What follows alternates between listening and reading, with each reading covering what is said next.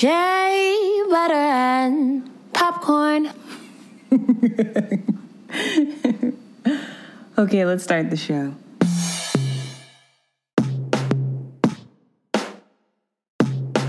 Season 4の準備をしなさい. Preparati per la stagione 4. Prepárate para la temporada 4. Sit back, relax, and listen. Friday's gonna have you glistening. Get ready for a real good vibe. Shea butter and popcorn. Now live. Welcome to Shea Butter and Popcorn With Taj and Chels, Season 4, Episode 15. Shea Butter and Popcorn is the podcast where your neighborly film fanatics review our favorite films and shows. My name is Chelsea, aka Chels, singer, actor, blogger, podcaster, and all-around movie lover. My name is Tajana, also known as Taj, actor, filmmaker, lover of Black stories, Black narratives, Black everything. Welcome or welcome back. This week, I am so excited. We're talking about old Hollywood. Yes, the blueprint. Right? Seriously, though, it's old Hollywood. It's a celebration of times past, collection of classic films that had lasting themes, you know, like Taj said, they're the blueprint of cinema today. You have films like Splendor in the Grass, East of Eden, Come Back Little Sheba. The word old Hollywood itself, it makes me think of Vivien Leigh, James Dean, Bette Davis, Audrey Hepburn, Katharine Hepburn, Dorothy Dandridge, Elizabeth Taylor, and Grace Kelly, just to name a few. I'm super, super excited to get into this topic. We're also going to have some fun facts, you know, because sometimes you'll be like, old Hollywood, I don't know, this ain't my episode this week. They talk about, you know, movies from the... It's going to be boring. It's going to be you're going to get educated, period. We're going to have fun. Yes, we're going to make it fun. Don't worry. First up is It Happened One Night, 1934, directed by Frank Capra. This film has a 98% on Rotten Tomatoes, and 90% by Google users actually enjoyed it. It made $2.5 million at the box office, which is excellent against a $325,000 budget. And you got to remember, for 1934, $2.5 million is a huge, huge chunk of change. So you have Clark Gable and Claudette Colbert, who were very big for their time. According to mentalfloss.com, Clark Gable had a full mouth, speaking of mental floss, a full mouth of dentures by 32 because of a gum infection. You know, back then you didn't really have forward-thinking modern medicine, you know, it was kind of up in the air. But he was also a clean freak. And in the film, It Happened One Night, he takes off his shirt and had nothing on underneath, which made the demand drop for undershirts. So people stopped wearing them. You know, he was like being a style Renaissance man and his style evolution, I guess. He also almost boycotted the premiere of Gone with the Wind because his close friend, Hattie McDaniel, the legend, could not attend because of the race relations and how things were at that time. Very interesting to find that out. Claudette, on the other hand, was known for being a huge diva, just like Bette Davis, although Claudette did not want to be an actor, and she tried to quit several times despite her success. She always wanted to stop, which I thought was so interesting, you know? But back to the film. In Frank Capra's acclaimed romantic comedy, you have the spoiled heiress, Ellie Andrews, played by Claudette Colbert, impetuously marries the scheming King Wesley, leading her tycoon father, played by Walter Connolly, to spirit her away on his yacht. After jumping ship, she falls in love with a cynical newspaper reporter, Peter Warren, played by Clark Gable, who offers to help her reunite with her new husband in exchange for an exclusive story. But during their travels, the reporter finds himself falling for the feisty young heiress. So, have you seen this story before? Yes, you have, but this is like the blueprint, the whole, you know, couldn't be more opposite, but opposites attract. They fall in love and they kind of hate each other at first. Filming began in a tense atmosphere as Gable and Colbert were dissatisfied with the quality of the script, both of them. However, the director understood their dissatisfaction and let the screenwriter Robert Riskin rewrite the script. Colbert, however, continued to show her displeasure on set. You know, she balked at the thought of her having to pull up her skirt to entice a passing driver to provide a ride in that iconic scene and complained that it was unladylike for the time. She also claimed that she did the worst film of her career and was labeled difficult there and after. Although, after the film's release, it racked up at the 1935 Academy Awards. It won for Best Actor, Best Actress, Best Director, Best Adaptation, and Outstanding Production. Even though she claimed that it was the worst film of her career, she won Best Actress. I was like, wow, okay, very interesting. That's that one. Next up, I love this film, All About Eve, 1950, directed by Joseph L. Mankiewicz. Available to rent on Amazon Prime. So with a 99% of rating on Rotten Tomatoes and 87% of Google users enjoying it, this is a timeless classic. It made $8.4 million on a budget of $1.4 million. According to Mental Floss, Davis was born Ruth Elizabeth Davis in Lowell, Massachusetts on April 5th, 1908, and was nicknamed Betty from early childhood. When she was older, she changed her first name to Bette as an homage to Henri de Balzac's novel La Cousine Betty. She was cast in All About Eve at the last minute, and she had this epic, oh my gosh, everyone, tale as old as time, everyone remembers this. The rivalry between Davis and Joan Crawford was made one of the most famous feuds in Hollywood history. And it was the theme or the subject of the 2017 FX series Feud. And while filming Whatever Happened to Baby Jane in 1962, Davis had a Coke machine installed on set as a dig at her co-star Crawford, who was the widow of Pepsi CEO. So she installed that machine after Joan's husband died. Just like they were like vicious. Crawford used more subtle tricks to get back at Davis. Before shooting a scene where Davis had to drag her across the ground, Crawford reportedly put on a lead-lined belt to make it that much harder on Davis, who had a bad back. So it's just like they were just diabolical. It was so crazy. And, you know, you're talking about old golden age of Hollywood, like old Hollywood, and they were acting like this. But back to the film. So a backstage story revolving around an aspiring actress, Eve Harrington, whose tattered and forlorn Eve, played by Anne Baxter, shows up in the dressing room of a Broadway megastar, Margot Channing, played by Bette Davis. Telling a melancholy life story to Margot and her friends, Margot takes Eve under her wing. It appears that Eve is conniving, calculated, and uses Margot. This film is so important, as a very strong message that still stands, you know, like be careful who you let in, be careful who your friends are, things like that. It got 12 Academy Award nominations and won 6 at the 1951 Academy Awards. Best Sound Recording, Best Costume Design, Best Screenplay, Best Supporting Actor, Best Director, and Best Picture. I'm like, okay, come through All About Eve. I still love this movie. Sometimes I catch it on TCM. Last up this week is People Will Talk. People Will Talk, y'all. I love this movie. 1951, also directed by Joseph L. Mankiewicz. Come through Joseph. He was very talented. I loved All About Eve and like People Will Talk. Excellent. Available to rent on Amazon Prime. This film made $2.1 million at the box office. It holds 100% on Rotten Tomatoes. Phew, really high, with 88% of Google users enjoying this film. And also, when you just mention Cary Grant, you know, when you talk Cary Grant, you know, North by Northwest and Affair to Remember, That Touch of Mink are like my favorite with Grant. He's an old Hollywood giant. Like everyone knows, they're like their ears perk up. Ooh, wait, Cary Grant. Oh, yes. According to mentalfloss.com, he was born Archibald Alexander Leach. Very interesting. And he's English, but became a U.S. citizen at age 38. Yes, most of his films that I know him from, he doesn't have his English accent. But yeah, he became a U.S. citizen at 38. He even turned down the chance to be James Bond. Very interesting stuff here. Of course, James Bond is like an English staple. They have James Bond. We have Ethan Hunt, Mission Impossible. So back to the film. The unorthodox methods of Midwestern physician and lecturer Noah Pretorius, played by Cary Grant, makes him popular with students and patients, but ruffle the pride of Professor Rodney Ewell, played by Hume Cronin, when student Deborah Higgins, played by Jean Crane, faints in Noah's class and confides that she's pregnant and unmarried. What? It's 1951. How are you going to be pregnant and unmarried? Oh my God, girl, what's wrong with you? Noah takes an interest in her.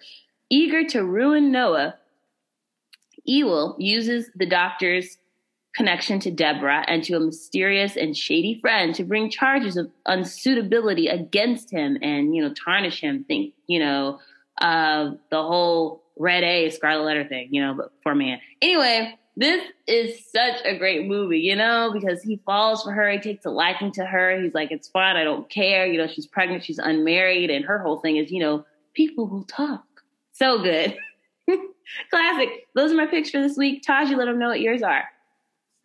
Those are so good. I am so excited because I feel like talk a lot about the blueprint or like the pioneers of cinema, and like we've mentioned a few of these, I think all of these at some point, over our journey together. I definitely want to circle back around to the Wizard of Oz franchise. I think that the Wizard of Oz is so revolutionary. Coming out in 1939 is actually like, I feel like it came at a perfect time to where you have this sort of fantasy musical that can appeal to a wide audience. It also very high up on the Rotten Tomatoes meter. Of course, it has 98% and 86% of Google users liked it. The Google users were a little salty, but it's okay. But you guys can watch on Hulu if you've never watched it before. But just really briefly, as you all know, when a tornado rips through Kansas, Dorothy and her dog Toto are whisked away in their house to the magical land of Oz. They follow the yellow brick road toward the Emerald City to meet the wizard, and en route, they meet a scarecrow that needs a brain, a tin man missing a heart, and a cowardly lion who wants courage. The wizard asks the group to bring him the broom of the Wicked Witch of the West to earn his help. This was directed by Victor Fleming, and as you all know, The Wizard of Oz is actually based on the children's novel written by L. Frank Baum, which has sold over 1 million copies. And this movie gained a lot of national TV exposure. The movie is said to have been seen by more people than any other. And of course, it has become one of the best loved classic family movies of all time. And in a People magazine poll, it was chosen as the favorite movie of the 20th century, not a surprise, and is still the film for which Judy Garland is best remembered. Its signature song, Over the Rainbow, which we all love, was almost cut from the film as being too sophisticated for the young Garland, who won an Oscar for Best Song. And it has been voted the greatest movie song of all time by AFI. She was only 16 at the time and won an Oscar for the performance. And it was her only Academy Award. This film also ranks at number 2 on AFI's list of greatest musicals of all time after Singing in the Rain, of course. And I think that a lot of it from, seeing the original book adaptation until now, seeing all of the different adaptations and interpretations has really just expanded the, thought process and the inspiration behind this very revolutionary fantasy film. It took ultimately 5 directors to bring the story to screen. And there's just a whole bunch of, making some like test scenes and then having directors removed. And then going with the casting and all of those different things. Judy Garland, ultimately was cast, but, there were other contenders, including Shirley Temple, which I completely forgot about. And so this film, I feel like they just did what they had to do, and mixing, sepia tinted footage into what was mainly a Technicolor movie. They hit a lot of revolutionary points in time. I feel like being the pioneer film in terms of, I think, definitely widely musicals across the board. So they actually had the production cost of the film, the budget, $2,777,000, and on its initial release in America, it only earned $3 million. But the returns on the rest of the world were good because it's a classic. And once it was shown internationally, that helped bridge the gap as well. So if you have not watched The Wizard of Oz, go watch it. Next, beloved Casablanca. This is also on a streaming service. You can watch this on HBO Max. It came out in 1942 and is definitely one of the most renowned romance war films. So it goes like this. Rick Blaine, who owns a nightclub in Casablanca, discovers his old flame and who is in town, Ilsa, who is in town with her husband, Victor. And so Laszlo is a famed rebel, and with Germans on his tail, she knows Rick can help them get out of the country. My gosh, the awards that these people have won is actually amazing. This also has a 99% on Rotten Tomatoes, 86% with the Google users. Don't know what's going on. But it's okay. Google said, yeah, we have other thoughts. They said, listen, if it's high on Rotten Tomatoes, it's going to be low on Google. Yeah. And then vice versa. Like, what? I don't understand. Right. I don't know the audiences, the critics who, I don't know. But it's a very, very popular film. I think this is like one of the first films that they make you watch as like a film major or if you're in film school. Right. In our film history class, just like with the lights turned off, watching all of these black and white movies, especially from the golden age of Hollywood. So yeah, it consistently ranks at the top or near the top of everybody's list of greatest films. So, very cult performances, very drawn out characters and unforgettable quotes during this time. And it didn't get as much recognition after the premiere, but until the general release in 43, because it premiered in 42. So that was because the Roosevelt-Churchill Summit was actually scheduled to be held in real life Casablanca. So that kind of helped urge it. So it's kind of like, good timing because it set it into Oscar success, of course, and it received 8 Academy Award nominations, won 3 for Best Picture, Best Director, and Best Adapted Screenplay. And a huge honor in 89, the film was selected for preservation in the U.S. National Film Registry, being deemed as culturally, historically, or aesthetically significant. And in AFI, its list of greatest movies, it is currently ranked at number 3. So that is a Casablanca. I feel like every film left. They're walking out at the end. Right. And Bogart walks out with the guy. The most quoted Hollywood film. Like, it just, I don't know. I feel like everybody just kind of keeps this one in their back pocket. I feel like they should. My dad hates that movie. Really? He hates it. He's like, oh, Casablanca. he hates Casablanca so much. But he likes Humphrey Bogart. He just does not like that movie. He's like, yeah. What about it is unappealing? I feel like the story to him is unappealing to where it's like, okay, it's been done. Or I believe that he prefers a story that's like Casablanca, but just the way they did it differently. I think it's just so hilarious because it's like it's supposed to be iconic. Like everyone loved that, right? And he's like, yeah. I like it. Yeah, I think I think I'm on that side because of like the patriotism, but I think that it's still fresh. I mean, people, like it for the crisp, black and white cinematography and that allure that it adds in like the themes, love, duty, honor, romance, and having like very inspirational music. Yeah. And strong dialogue. I think it was good acting and a high quality cast. I do feel like, we've done so many films similar to it by now. Right. And, I definitely think that especially during the time that it was in, having, the patriotism and the duty, honor, all those themes. You can have that because I feel like you have those themes in A Fair to Remember, which my sister loves, but I don't even like that movie that much. Like, I love Sleepless in Seattle. And she's like, it's just an A Fair to Remember, but updated. I'm like, I know. I've seen it in A Fair to Remember, but it's not my favorite, But yeah, that's fair.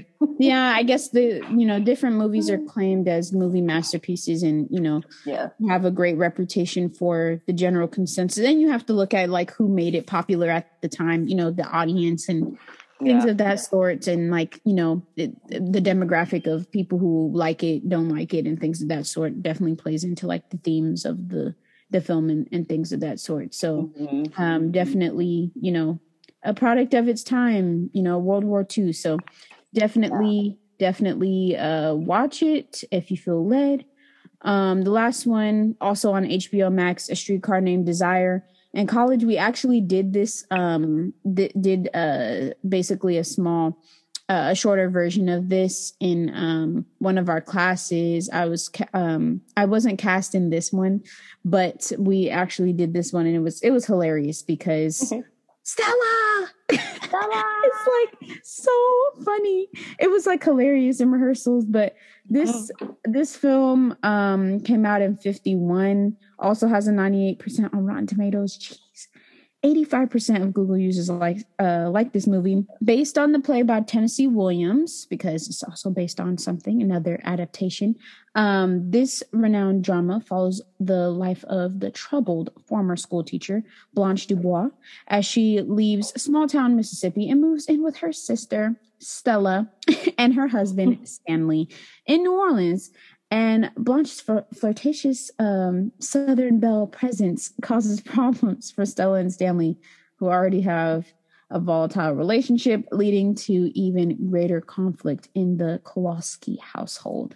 So this film is definitely a classic, starring Marlon Brando, which is just like Judy Garland. I feel like a lot of people just think of a person, you think of, one of these performances that they did. And the molecules were different though, like on the waterfront, like The Godfather, Marlon Brando is he's excellent. Yeah, he's great. And they said the original play was edited to avoid controversy, but his performance, Marlon, it was very powerful, and they still hit controversial topics,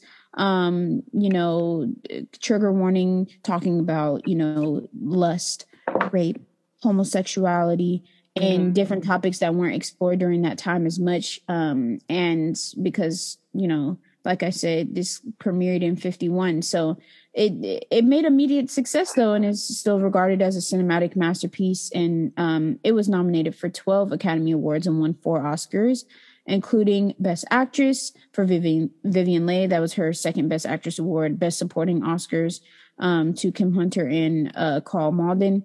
And it was the first time that both supporting acting categories were won by the same film. So in 1999, the movie was selected by the Library of Congress for preservation and the U.S. National Film Registry as well. And it is currently ranked at number 47 in AFI's 100 Years, 100 Movies listing. So definitely some historic films that during this time, and Elia Kazan, if I pronounce that Elia Kazan, directed the Broadway production with the then unknown Marlon, who he actually found him at the Actors Studio. So unknown for us. There's hope for us, At some point you're unknown and then you're known. But what does unknown mean? Because I'm known by some people. It's very interesting. It's okay. We won't take it to heart. But all of us unknown folks are happy that the production won the Pulitzer Prize and the New York Drama Critics Circle Award for Best Play.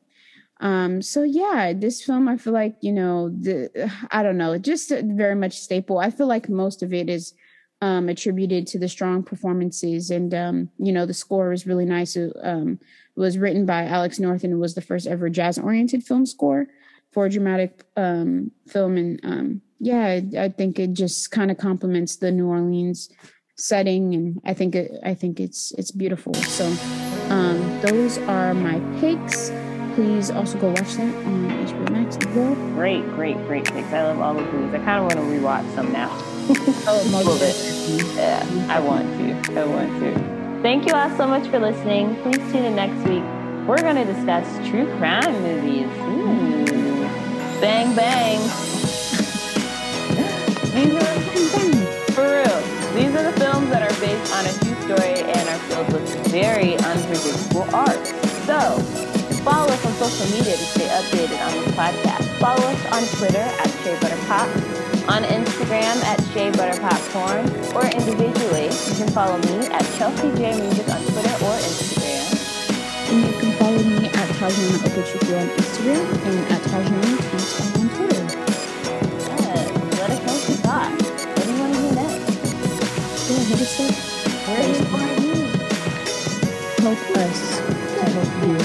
Yes, all day. All right, see y'all next week. See you next week.